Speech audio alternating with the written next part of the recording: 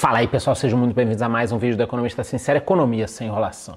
Esse vídeo é importantíssimo porque nós falaremos sobre varejo, Black Friday e tendência, né? E no final ainda vou mostrar algumas coisas sobre a cotação, tanto da Via Varejo quanto da Magazine Luiza, lembrando que não é nenhum tipo de recomendação de compra ou de venda. Mas antes de eu começar, me deixa aqui nos comentários se você comprou algo nessa Black Friday e o nome da loja. Eu, por exemplo, comprei no Ponto Frio, que é da Via Varejo. Então me deixa aqui nos comentários a loja que você comprou e domingo que vem eu vou sortear pela primeira vez a nossa camisa versão verão com calma porra, com um coquinho aí no final. Então essa camisa aqui, mais uma garrafinha exclusiva do canal. Primeira camisa do verão, vem muita coisa por aí. Me deixa aqui nos comentários o nome da loja que você comprou. Sem enrolação, falando aqui primeiro do varejo, mais de 70 mil empresas entraram no e-commerce em 3 meses, a ponta avisa.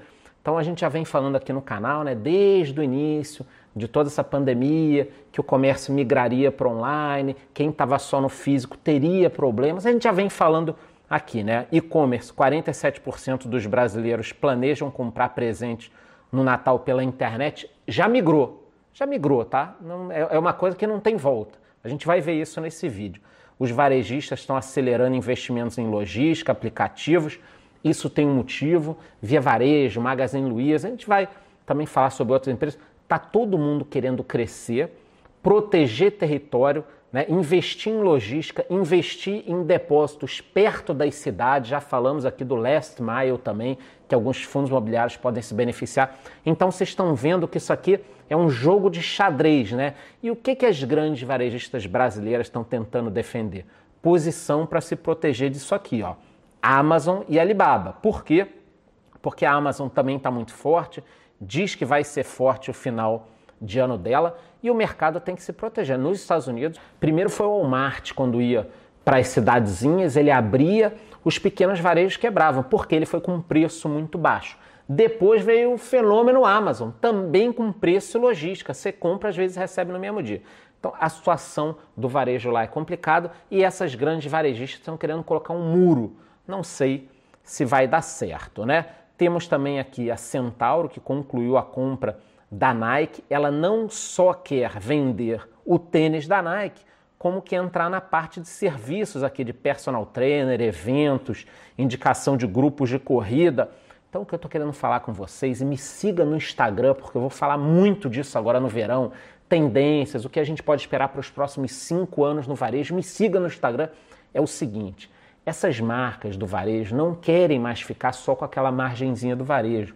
Partiu serviços, entendeu? Então, Centauro, com a Nike, quer atingir grupos de corrida, eventos, uma série de coisas. Via Varejo, tem o Bank, quer virar um banco digital. Magazine Luiza, porra, tá em tudo, logística, aplicativo de entrega de comida.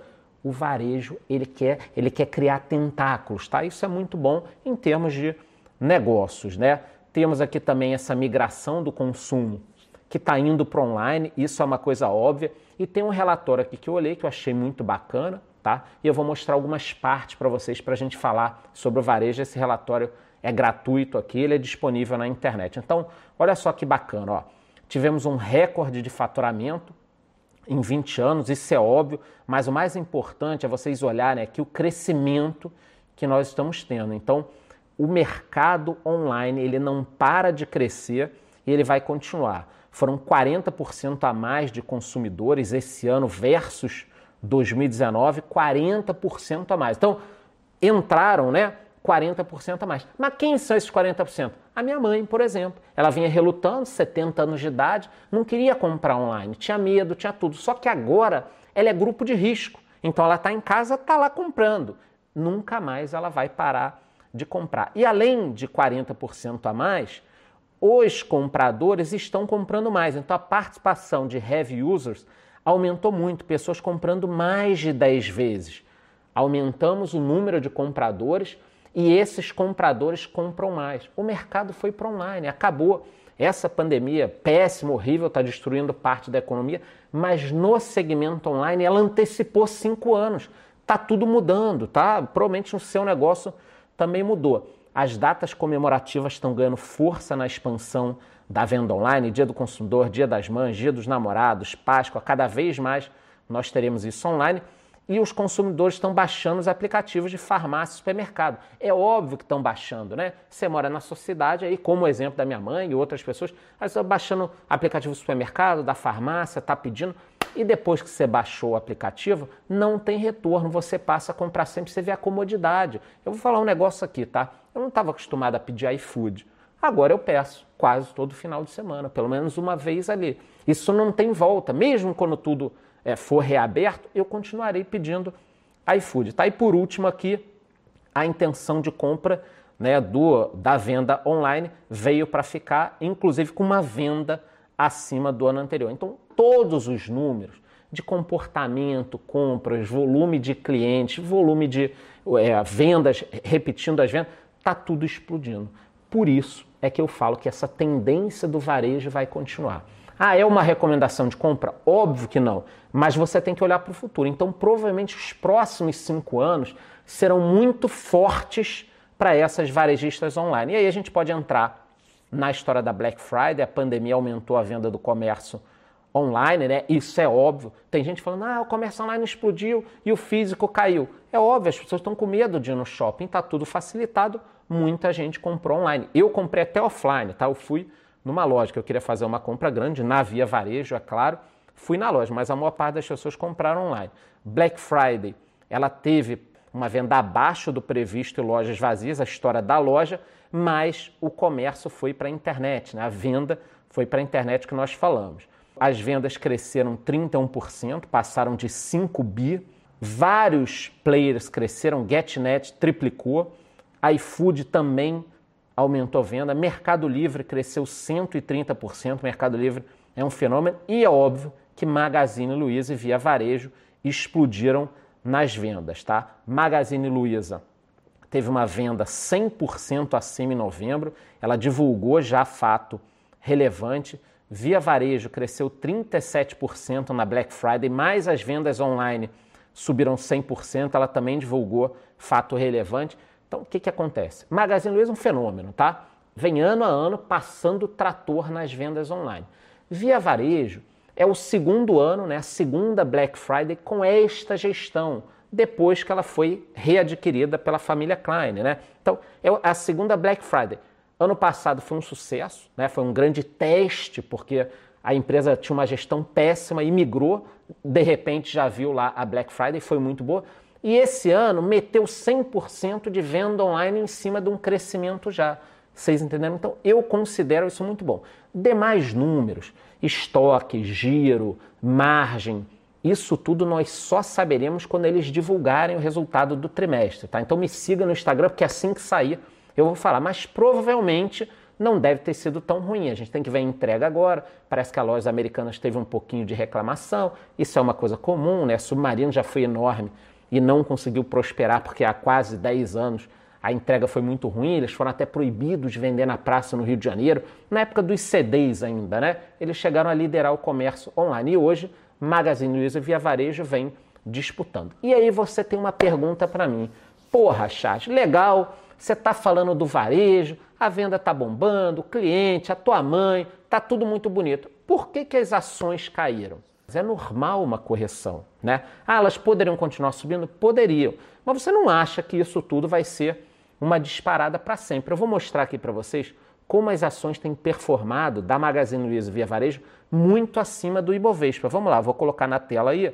Esse aqui é o Ibovespa, né? A gente pode olhar aqui, ó, vamos procurar Via Varejo. Isso aqui é nos últimos 6 meses, tá? Então, Via Varejo, olha só, acima do Ibovespa, e vamos ver Magazine Luiza também acima do Ibovespa. Então, vocês estão percebendo aqui o comportamento superior, né? O desempenho acima do Ibovespa. Vamos ver aqui um ano, ó. No último ano, olha a diferença do Ibovespa para as ações da Magazine Luiza e da Via Varejo. Brutal a diferença. É normal termos uma correção. Isso às vezes é um giro de carteira. Eu tenho Itaúsa e Banco do Brasil também na minha carteira, né? São posições importantes. Tivemos um rally no último mês. É natural que a Via Varejo, que teve um rally de 100% em um ano, até mais, é 100%.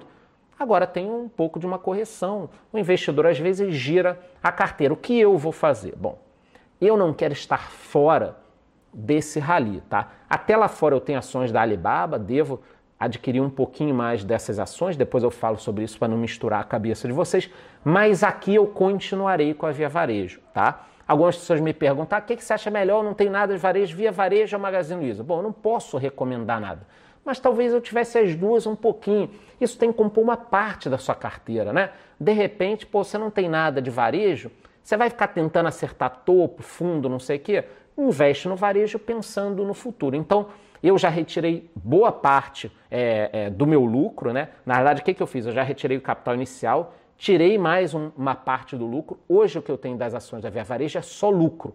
É isso que eu estou querendo falar com vocês. Então, para mim, tanto faz se ela subir, cair, óbvio que eu prefiro que ela suba. Então, eu seguirei comprado na Via Varejo. Se eu resolver vender, eu vou avisar no meu Instagram. Mas eu acho natural uma correção depois de uma alta dessa de 100% em um ano, tanto da Via Varejo quanto do Magazine Luiza. O Magazine Luiza não parava de subir, tá? Então, resumindo aqui, mais consumidores, maior repetição no número de vendas, as pessoas se acostumando, comprando mais de 10 vezes, varejo migrando para online, eventos ficando mais forte, Black Friday ficando mais forte. Eu não posso agora sair do varejo.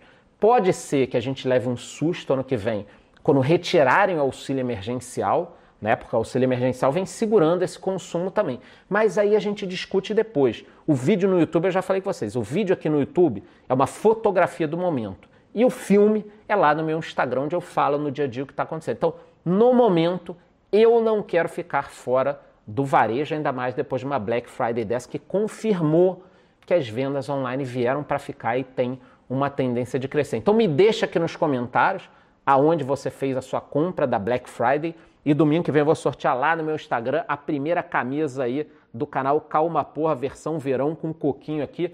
Mais uma garrafinha, é isso. Gostou? Curte o vídeo, curte o canal, bate no sininho e até a próxima.